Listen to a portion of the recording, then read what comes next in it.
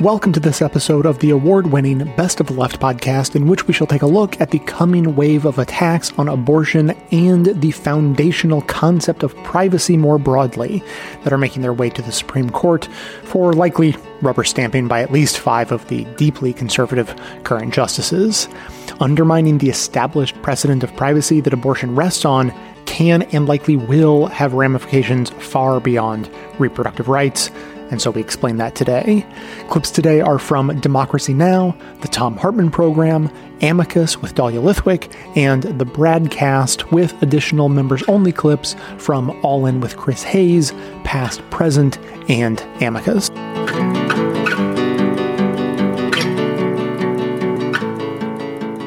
Republican senators have tried to portray Supreme Court nominee Ketanji Brown Jackson as hostile to anti-abortion views. Republican Senator John Kennedy on Tuesday asked Judge Jackson when life begins.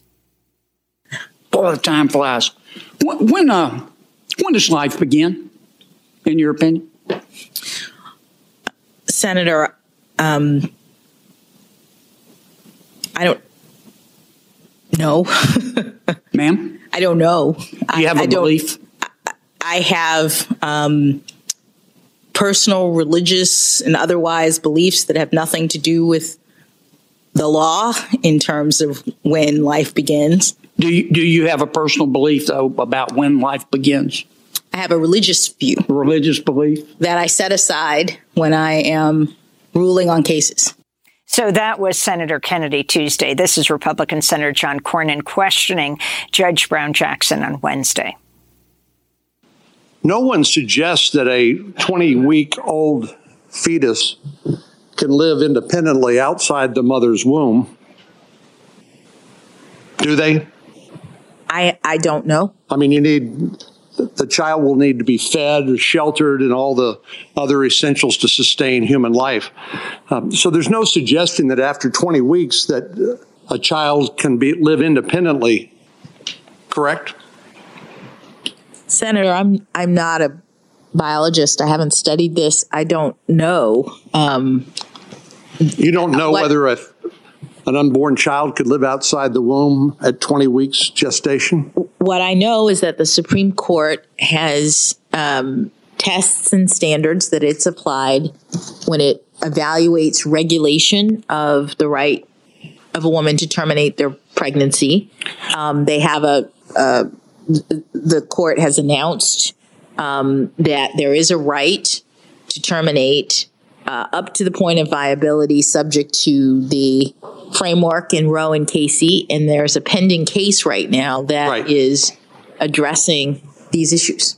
At the same time as the hearing yesterday, Idaho became the first state to enact a law modeled on Texas's near-total ban on abortions. The Republican governor signed the bill Wednesday, which bans abortions after around 6 weeks of pregnancy and allows anyone biologically related to the fetus to sue abortion providers if they defy the law. The only exceptions are in case of medical emergency, rape, or incest, but the latter two require the patient to have reported a crime to police. Also Wednesday, Oklahoma passed a total abortion ban that would be enforced by bounty hunter-style lawsuits.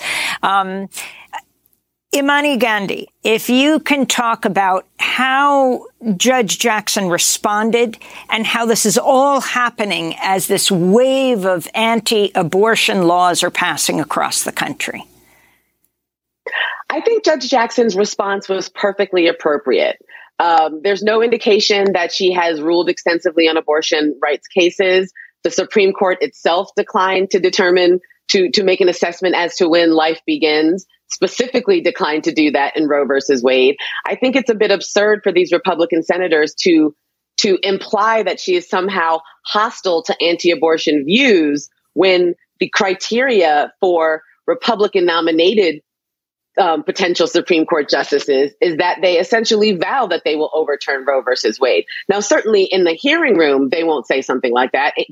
Then Judge Amy Coney Barrett wouldn't say something like that. They'll say something like, it's not appropriate for me to opine on legal issues that are before the court right now, or it's not appropriate for me to opine on how I would rule in a hypothetical case. Because as we know, justices are ostensibly beholden to precedent and beholden to the rule of law. But as we've seen over the last 6 months now, abortion rights don't fall within that framework of constitutional rights that the Supreme Court feels that it has an obligation to uphold.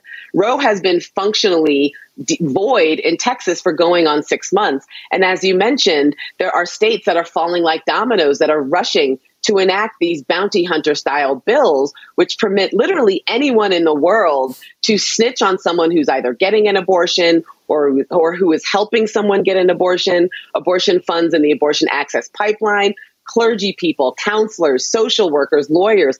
All of these people are being entrapped by this bounty hunter system, and it is chilling constitutional rights. And the Supreme Court right now doesn't seem to care about that. And you can tell that it is, very upsetting to someone like Sonia Sotomayor, who has written, I think, 4 dissents now, each increasingly more outraged than the other, because the Supreme Court is ignoring its own precedent. And it seems as if, for example, the Fifth Circuit Court of Appeals, Judge Edith Jones, during one of the hearings in the Fifth Circuit, basically said, well, shouldn't we just wait to see what the court does on Dobbs? And that's not the way it works. No, you shouldn't wait to see what the court does on Dobbs, which is the Mississippi case challenging Mississippi's 15-week abortion ban. What you do is you uphold the law as it's written on the day that you're supposed to be hearing an issue. That means Roe versus Wade is still the law of the land. It may not be in 2 months, but it is now. So Judge Jackson's response was appropriate. And had she been a Republican nominated judge, Republicans would have been happy for her to say, I'm not going to opine, because they know in their back pocket, when it comes time to decide Roe versus Wade, Amy Coney Barrett and Brett Kavanaugh and Neil Gorsuch, all of these justices that Trump appointed who were required in advance to have anti-choice views, they're all fine. They're all sitting on the judge just waiting for their opportunity to essentially gut Roe versus Wade. Dalia, could you also respond to that and the fact that you've said that Senate Judiciary Committee Democrats did not connect the hearing to what's going to be a catastrophic series of progressive losses at the Supreme Court? Talk about what other progressive losses, in addition to reproductive rights, you're referring to. I think the single most important thing that I saw in the questioning around abortion was how little there was. And to the extent there was questioning around abortion, it presumed, as you just heard, that abortion's already over, that Roe v. Wade has been nullified, and that was assumed. And then the questions really moved on to other things within that bucket of privacy rights and family autonomy rights, the sort of all the substantive due process, unenumerated rights. And the questions we were getting were really chilling. John Cornyn raising the prospect of maybe doing away with Obergefell, the marriage equality decision. All of the rights, including contraception in that bucket that are protected by Roe, I think are on the table now. And it's why you were hearing talk this week inside the chamber. You're hearing talk about maybe Griswold versus Connecticut, the right to contraception within a marriage. Maybe that should be revisited. Outside the chamber, we were hearing that maybe Loving versus Virginia, the right to have interracial marriage, also should be left to the states. So I think we need to be really clear that the target has moved. It is presumed that Roe is going to be reversed in a couple months, and I think that's fair, but also that everything that comes with it is now fair game. And that's why you're hearing about marriage equality. It's why you're hearing about birth control.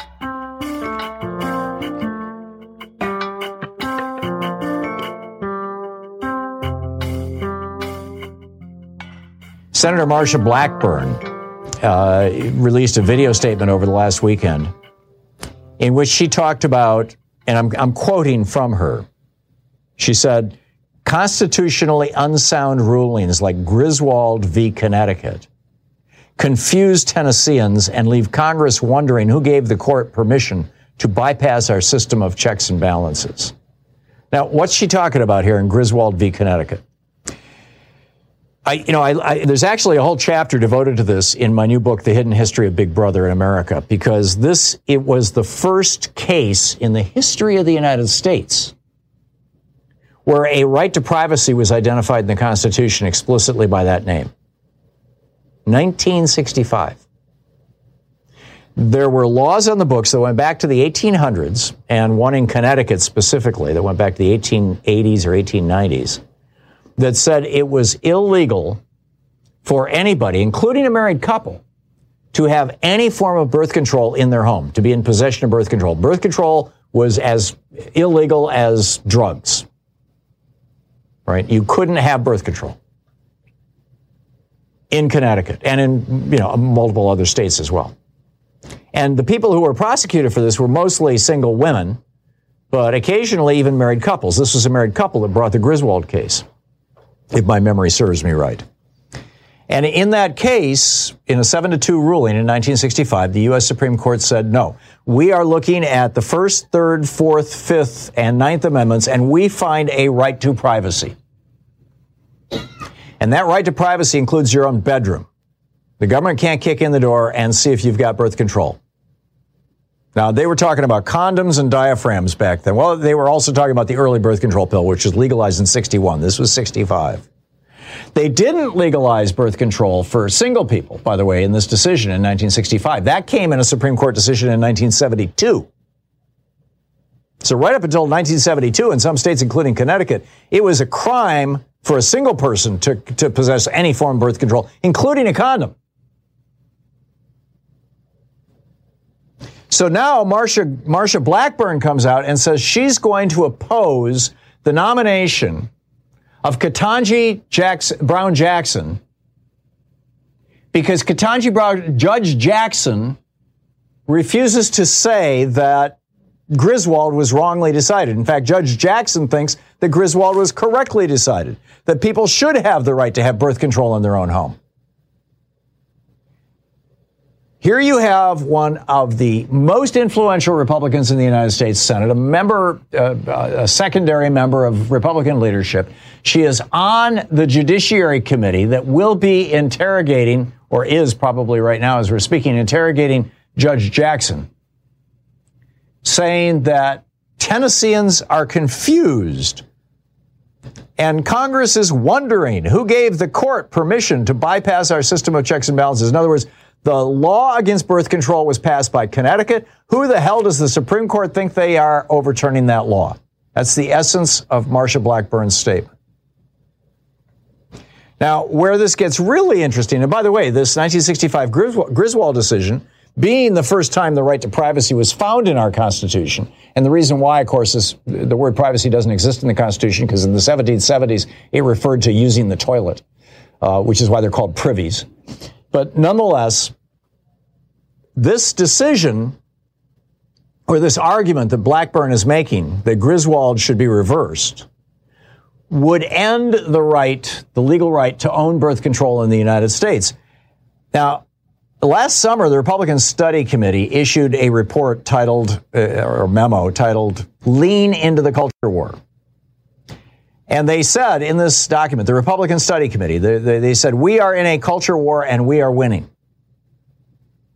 Marsha Blackburn's statement that we should criminalize birth control in the United States is part of that Republican culture war. So my question to you is, how far can they go before we start saying, before Republicans, before moderate voters, what would you call it, independent voters, in the middle voters, before they start saying, wait a minute. I mean, making it harder to vote, you've got, down in Texas, as many as 30-40% of voter applications are being turned down. In Florida, people are being stripped from the voting rolls. In Ohio, they even took it to the Supreme Court. May we please purge all these black people from the rolls in Akron and Cleveland? The Supreme Court says, yes, you may. In a totally partisan, 100% Republican appointee decision. And America hasn't freaked out. I mean, I think African Americans across the country are going, whoa. But by and large, white people in America are like, that's okay with us. So is this going to be the thing? I mean, they're going after trans kids. They're going after gay people. They're going after lesbians. I mean, at what is it going to take for Americans to say, Republicans, you've gone too friggin' far. We now know, the jig is up. We now know what the game is. The game is to put us into subjection. Is to basically, overwhelm America with right-wing ideology, to ban our books, to shut down our schools. Enough already.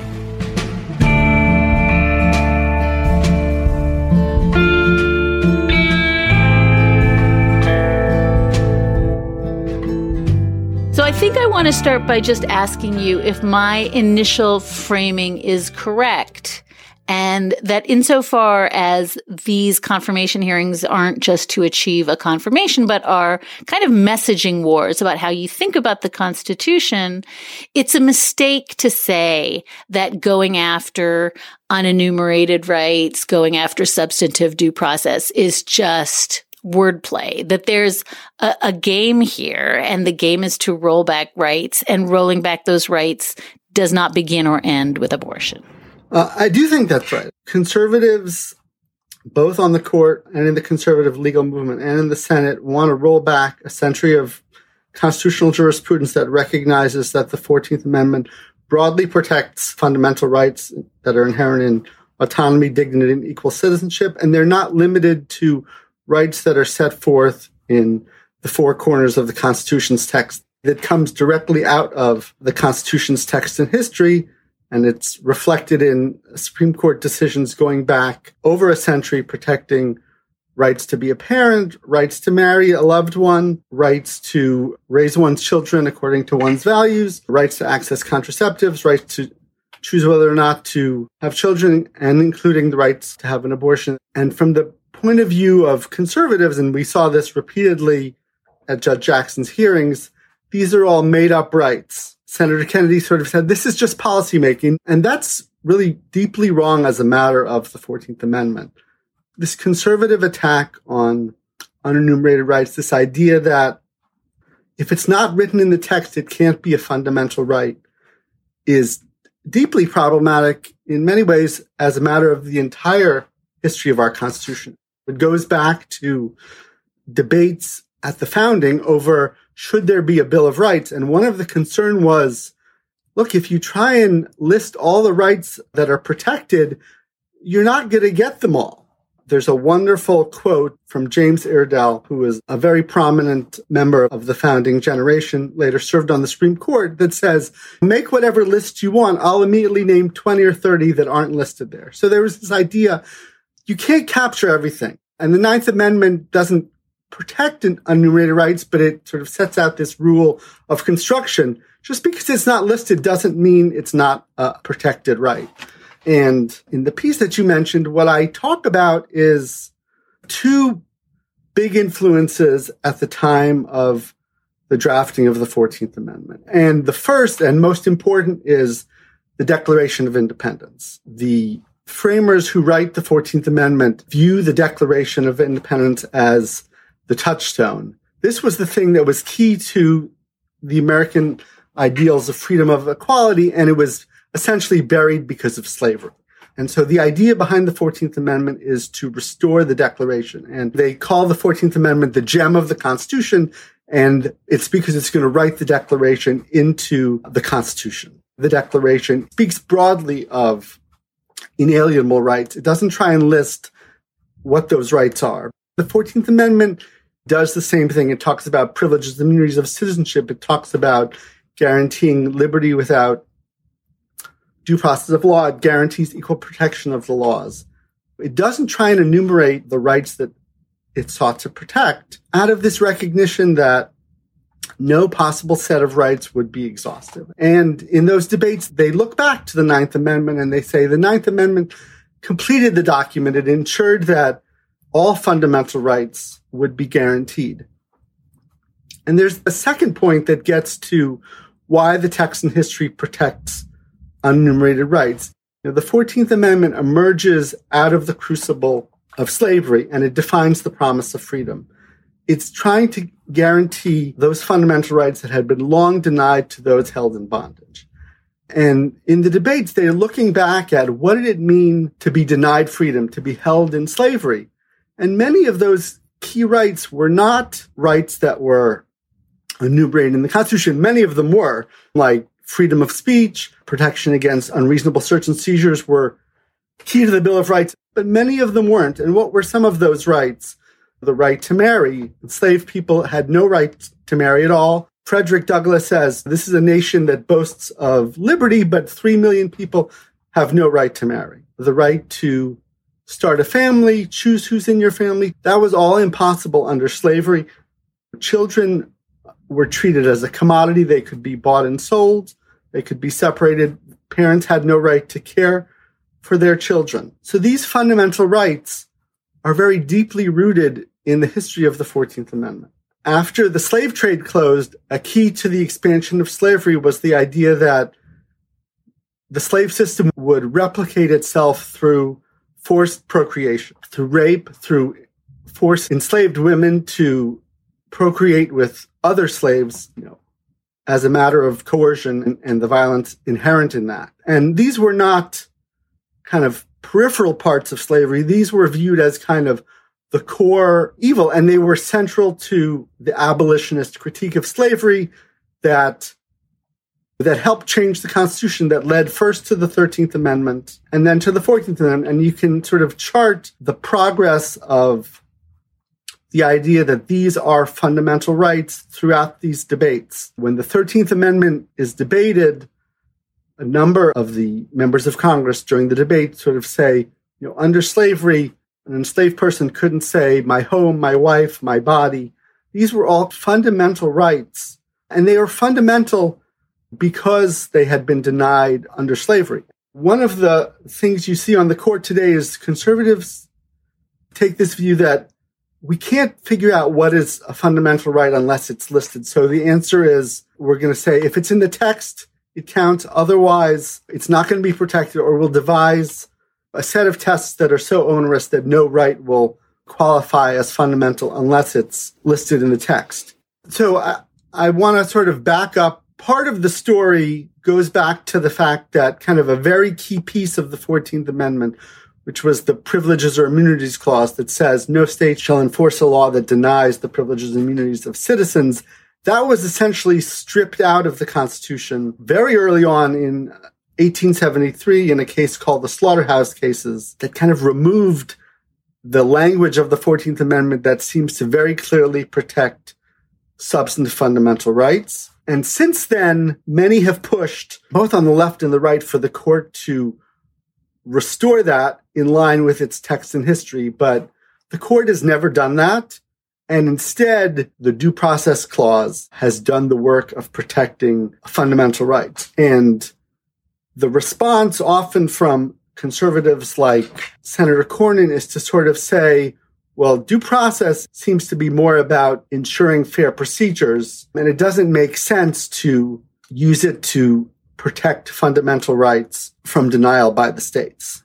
And so essentially what the court has done is to enforce the original meaning of the 14th Amendment, the guarantee of fundamental rights that are at its core, by using the Due Process Clause, because as late as 2010, a case called McDonald, there was a big push to use the Privileges and Immunities Clause, which is the clause that the text and history says is the one that protects fundamental rights. And the response was, there's too much water under the bridge. We've used the Due Process Clause for over a century. And as a matter of precedent, even though we get the force of history, we're going to continue with that approach. And so that is the approach that the entire court has used. In that case, Justice Scalia sort of said, you're going to be the darling of the professoriate for pushing privileges and immunities, but we're not going to do it. And now you see conservatives sort of turning around and saying, well, if we're focusing on due process, that seems like an odd way to protect substantive fundamental rights.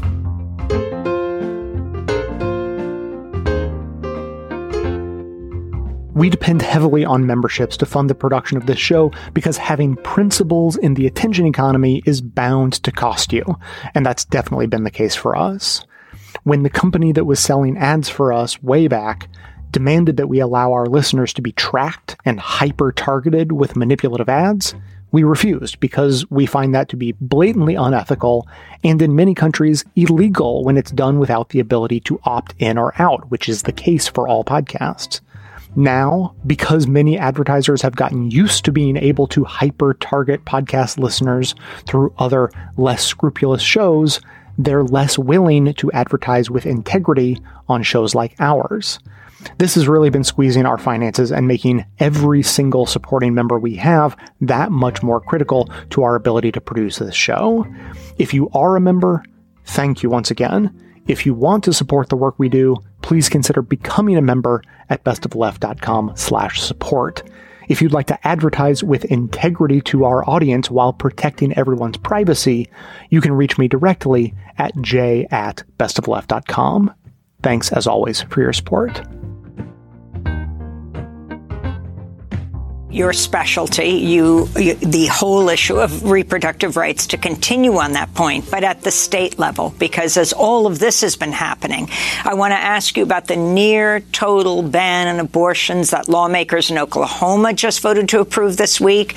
The bill that would make it a felony to perform an abortion in most cases, punishable by up to 10 years in prison and a fine of $100,000. It doesn't contain exceptions for rape or incest. It comes after Texas enacted its near total ban on abortions. Nearly half of all patients who traveled out of state for their abortion went to Oklahoma.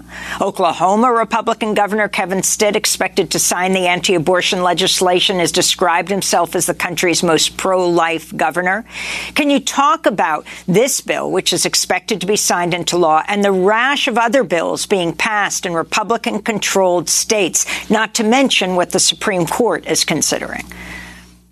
These are horrific times for reproductive liberty, reproductive freedom, and they're chilling times in general for the rule of law. What we've seen is that the rule of law has been made scorched earth, and we've seen that through the Supreme Court and how it evaluated and allowed to go into effect Texas's SB 8 law, which has all of the kind of nostalgia of slavery age types of laws with its bounty hunter provision, which is plucked right out of antebellum slavery with the Fugitive Slave Acts, which were upheld by federal courts, including the United States Supreme Court. And if you think about it, Amy, and I hope to come back on your show where we really do some deep dive in this area, you'll see that some of what's being framed in this new era of legislating against abortion rights are being plucked from Jim Crow, are being plucked from the age of slavery. You'll see, for example, states going after people who help people via interstate, getting to another state to terminate a pregnancy. Well, that looks just like a page out of the white slavery laws, which were laws that were attempting to surveil Black men with white women who were traveling to another state where they could be safe and have a healthy relationship, marriage, etc. What these laws seek to do is at the state level essentially undermine Roe v. Wade while Roe remains the law of the land. Roe v. Wade has not been overturned by the Supreme Court, but you see states engaged in a kind of behavior which is unprecedented and unfathomable. And I'll give you a quick example because I know that we have to go. But if you think about Brown v. Board of Education of Topeka, Kansas, 1954, and imagine that 1 year later, 2 years later, 5 years later, states like Louisiana and Oklahoma say, well, we don't have to abide by Brown. That was Brown v. Board of Education of Topeka, Kansas. We're Oklahoma. We're Missouri. We're Louisiana. We can segregate, and those laws don't apply to us. Well, that's the era that we are in right now, and this is why it's so dangerous. But I would say that anybody who's listening to us today, who are watching, and who's concerned about reproductive health rights and justice, if you're concerned about that, you should also be concerned about voting rights, because the same people seeking to undermine reproductive freedom are also seeking to undermine the freedom to be able to vote. And we see that in those same states.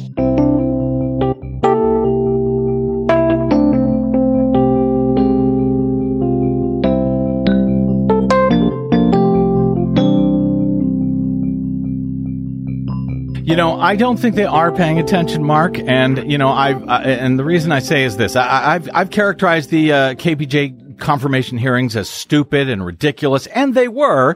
You're, of course, welcome to disagree with me if you like, but, for all of the distractions about Judge Jackson supposedly being soft on child porn users and terrorists, both of which I should add are absurd charges.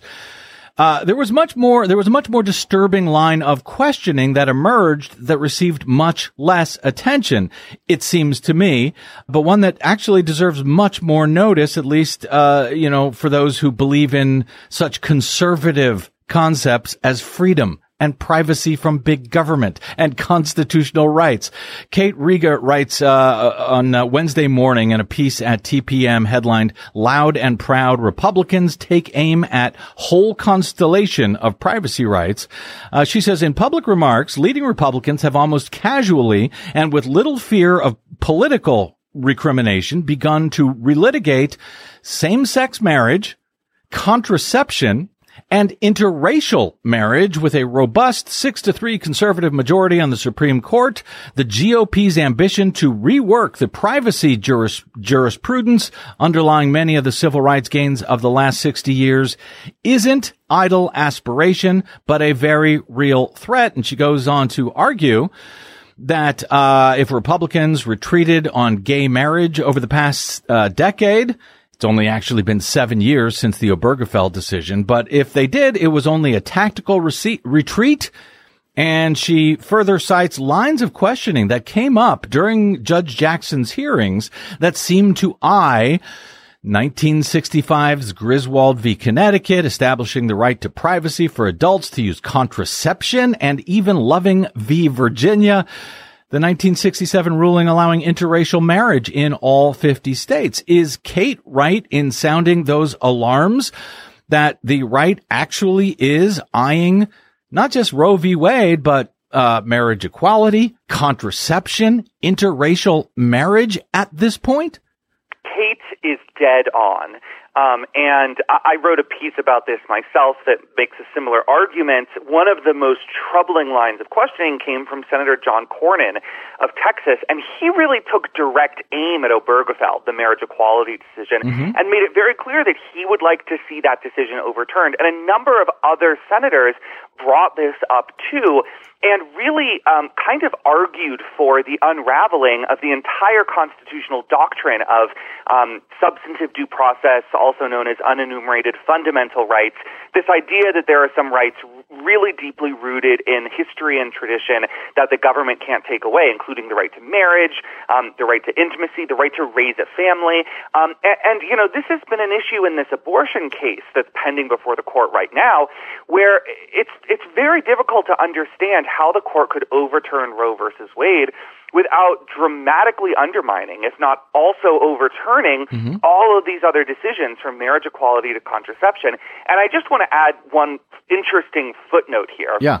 Which is that if you go through and you read a lot of either the legislation or the lawsuits that have been filed by Republicans trying to promote parental control over schools, parental control over education, trying to outlaw gender-affirming care for trans youth, trying to outlaw instruction on LGBTQ issues and people in the classroom, it actually often rests on an unenumerated fundamental right derived from substantive due process, which is the right to raise one's children as one wishes.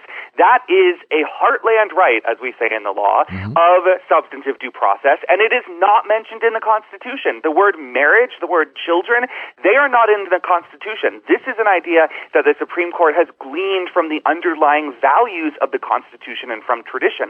And so it is very, very odd to see Republicans criticize this doctrine as it protects gay people and women and other couples and families, but then to turn around and try to deploy it in their culture war quest to give parents an absolute right over their children's education, their children's upbringing, and say, well, this is rooted in the Constitution. You just can't have it both ways. Yeah, and they seem to be imagining certain ideas, rights into the Constitution on that level, and then on another level, level, like when it comes to Roe v. Wade, they're saying, well, there is no right to an abortion in the Constitution. There is no right to privacy in the Constitution, as Roe v. Wade is based on. And since they're getting ready to overturn Roe v. Wade, saying there is no right to privacy on which to base it, we have that right, and help me understand this, Mark, but doesn't that right sort of come out of decisions like Griswold v. Connecticut in 1965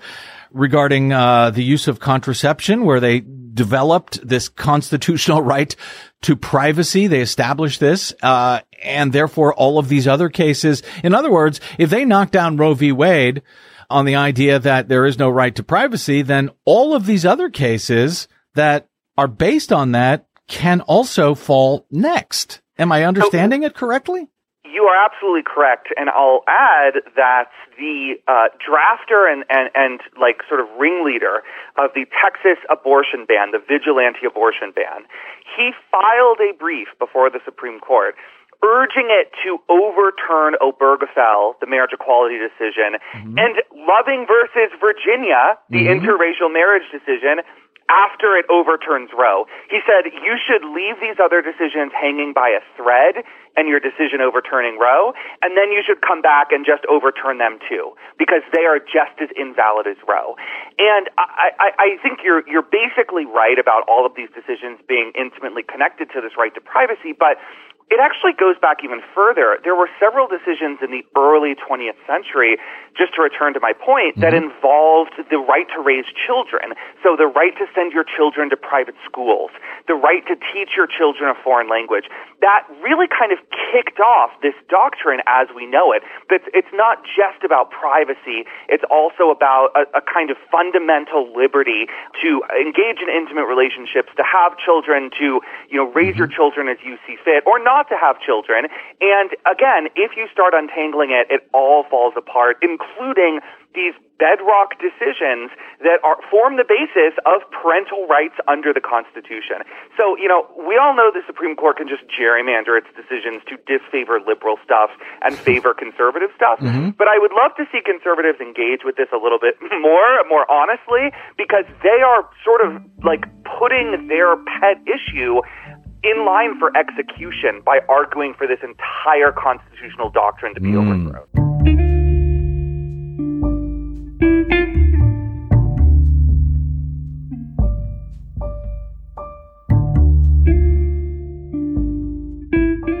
So actually, this gets to, I guess, what I think is my tactic or strategy question, right? We have briefs in the Dobbs case that are already saying, hey, once you're going after substantive due process, let's just be really clear that Obergefell is also on very thin ice. And as you just suggested, we've seen attacks from various states on Griswold. We've got, I think, all three of the attorney general candidates in Michigan saying there's no right to use contraception rooted in Griswold because there's no privacy right in Griswold that's real.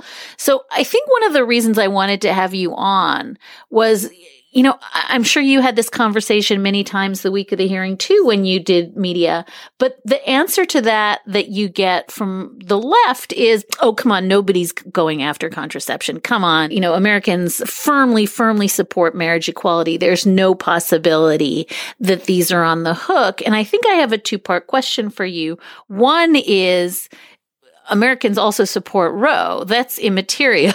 The fact that Americans may be robustly in favor of contraception and the right to contraception or marriage equality doesn't mean that they are necessarily secure constitutionally. But more importantly, doesn't it mean that ceding this ground around Roe just unerringly means that the court has reasons to suggest that everything that followed Roe, including Lawrence versus Texas, including Obergefell, is similarly fair game? So one, I do think many of the arguments that are being made in Dobbs are arguments that, if accepted, would destroy much of the line of fundamental rights protections that are deeply rooted in the 14th Amendment. And so let me explain that. One of the arguments that Mississippi makes in Dobbs is the right to abortion can't be fundamental because we look at state practice in 1868 and abortion was outlawed. And so how can it possibly be a fundamental right? And that's the same argument that was made in Obergefell. Same-sex marriage wasn't allowed in 1868, so how can it be a fundamental right? Scalia's dissent in that case basically said that and said, that's the end. That's the case. Like, this is easy.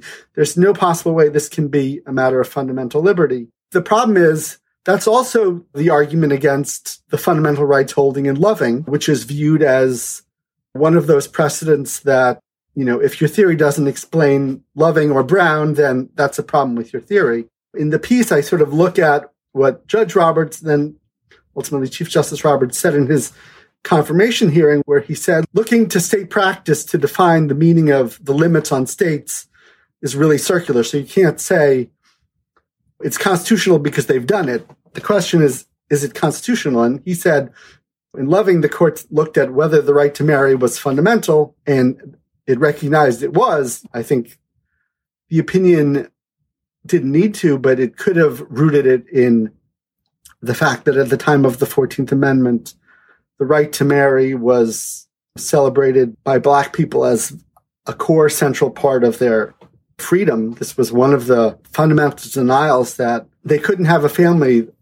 A couple could always be sold away. So the right to marry was very fundamental. And so in Loving, the court said it's fundamental. The fact that states have prescribed it doesn't make it constitutional. And there's kind of a broader point, which is the whole point of the 14th Amendment was a response to decades and decades of suppression of fundamental rights. So the idea that you would just say, well, we're going to define what the 14th Amendment means by looking to what states did at the time kind of turns it on its head. This was the argument that then Justice Rehnquist made in Roe. It's been made, in many different ways in other cases since. And it's sort of a theory that's used to ensure that this entire line of cases would come out the other way. And you can even look at Griswold. That was a law that was passed in 1879. So if you're looking at the age of state practice, there would be a strong argument that restrictions on contraception would be fine. And the other side says we're doing originalism, but as a matter of originalism, it's perverted. School segregation laws were on the books. All sorts of denials of fundamental rights and discriminations existed at the time of the 14th Amendment. The 14th Amendment wasn't trying to lock those in. It didn't enact a list of results. It enacted these fundamental principles that fundamental rights would be respected, equality under the law, equal citizenship stature. These are kind of the fundamental points. So what you're saying is that when John Kennedy, Senator Kennedy, accuses liberal justices of picking and choosing which unenumerated rights are fundamental, they're also picking and choosing which rights at the time of the 14th Amendment they think are the ones that are enshrined for all time and which can go too. So that there's picking and choosing going in both directions. It's not really a matter of picking and choosing. If you look at the history, the rights that we're fighting about, the right to marry a loved one, was viewed as fundamental. The question now is, can you discriminate as to who gets to marry? And then you have both the force of the Constitution's guarantee of fundamental rights and its protection of equality that I think strongly supports what the court did in Loving, what the court did in Obergefell, and other cases. So the rights that are viewed as invented are, in fact, have a very strong foundation in the 14th Amendment and in the rights that had long been denied to enslaved persons. And if you start with that extremely strong foundation, it protects the rights that are at issue. I admit there wasn't any discussion at the time of the 14th Amendment of abortion, but once you recognize bodily integrity, the right to choose your family, the right to decide whether to bear and raise children, there's no daylight between those rights that are deeply rooted and the right to abortion.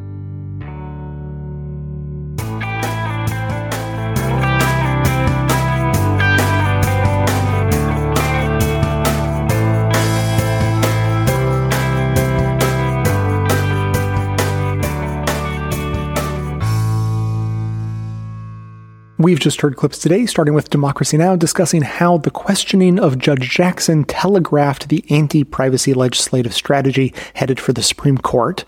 The Thom Hartmann program highlighted Marsha Blackburn taking aim at privacy as well. Amicus spoke with David Gans, who broke down various constitutional amendments and the importance of unenumerated rights. Democracy Now! Drew parallels between the current rash of oppressive laws and the eras of slavery and Jim Crow.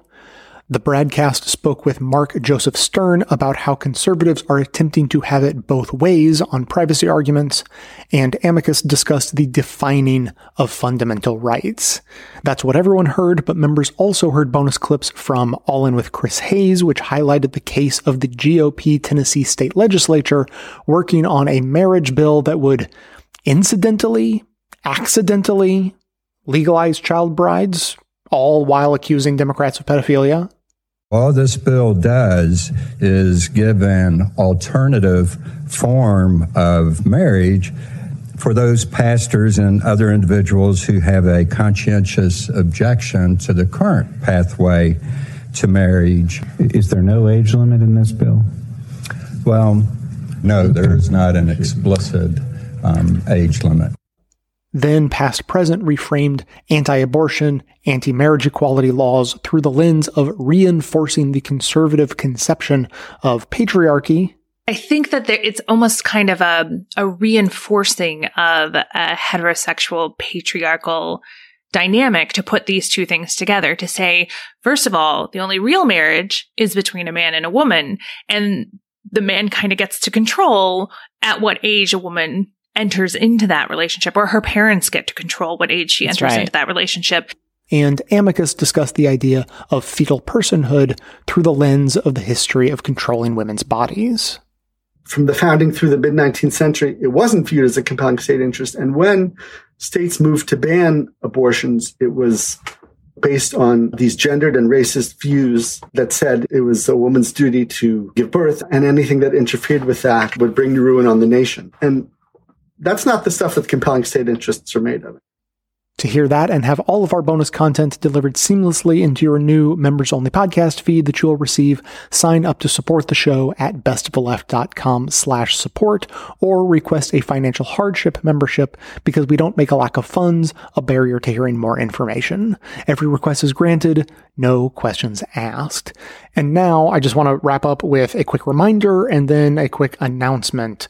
First is the reminder is that I've been putting out a call for general recommendations of interesting stuff that you've been seeing or hearing in pretty much any medium, podcast episodes, videos, documentaries, books, whatever. I want to know about it. If you're a member of the show and are in our Discord community, you can add your recommendations there directly and see what others have been suggesting as well. But for everyone else, please feel free to tweet at us or email me your recommendations, and they will go in the pot. The whole idea is that the more of these sorts of recommendations that get tossed around, the more interesting ideas begin to formulate, and those can translate into interesting discussions or interesting show topics. So that seems like a win-win-win all the way around. You could be a part of interesting conversations that are happening, or just be the beneficiary of interesting podcast episodes. Next up, this is sort of an announcement, but, well, you'll see. So episode 1500 is quickly bearing down on us, should be coming out in a couple of months or so. And it would basically be podcast malpractice to not make a big deal out of that. And so I have a tentative idea of what I may do on that episode. Of course, I'm open to other ideas if someone has a better thought. But the tentative idea is to make sort of I've been at this for more than 15 years and now 1,500 episodes. What have I learned? And to try to do sort of a whole show on really major, big ideas, sort of foundational tentpole lessons that have really stuck out over the last couple of decades. And so, of course, ever since yesterday when I had this idea, I've been making a sort of growing list of these kinds of ideas that I would want to formulate into an episode. But I'm also putting the question out to you. If you have things that you have learned, big thoughts that you have had, as you look back on the last 10 to 20 years of American politics, what sticks out to you as a foundational lesson, like something you really need to know to understand politics as you see it? And don't be shy. If you don't want your comments to be played on the show, then just mention that in your email or voicemail. And don't hesitate because you think that the idea you would put forward is too common. Someone else will already say that. I won't need to say that. No, go ahead and toss that in. That'll be interesting too, because if lots of people end up saying the same thing, then that gives it more weight, particularly if it's something I might not have come up with myself. So if you have any big ideas, big lessons learned from the past couple decades, or, for us old timers, you could have learned an important lesson more than 2 decades ago and it still holds true. So all the more important. It's just for me, I probably would have only learned it in the last couple decades.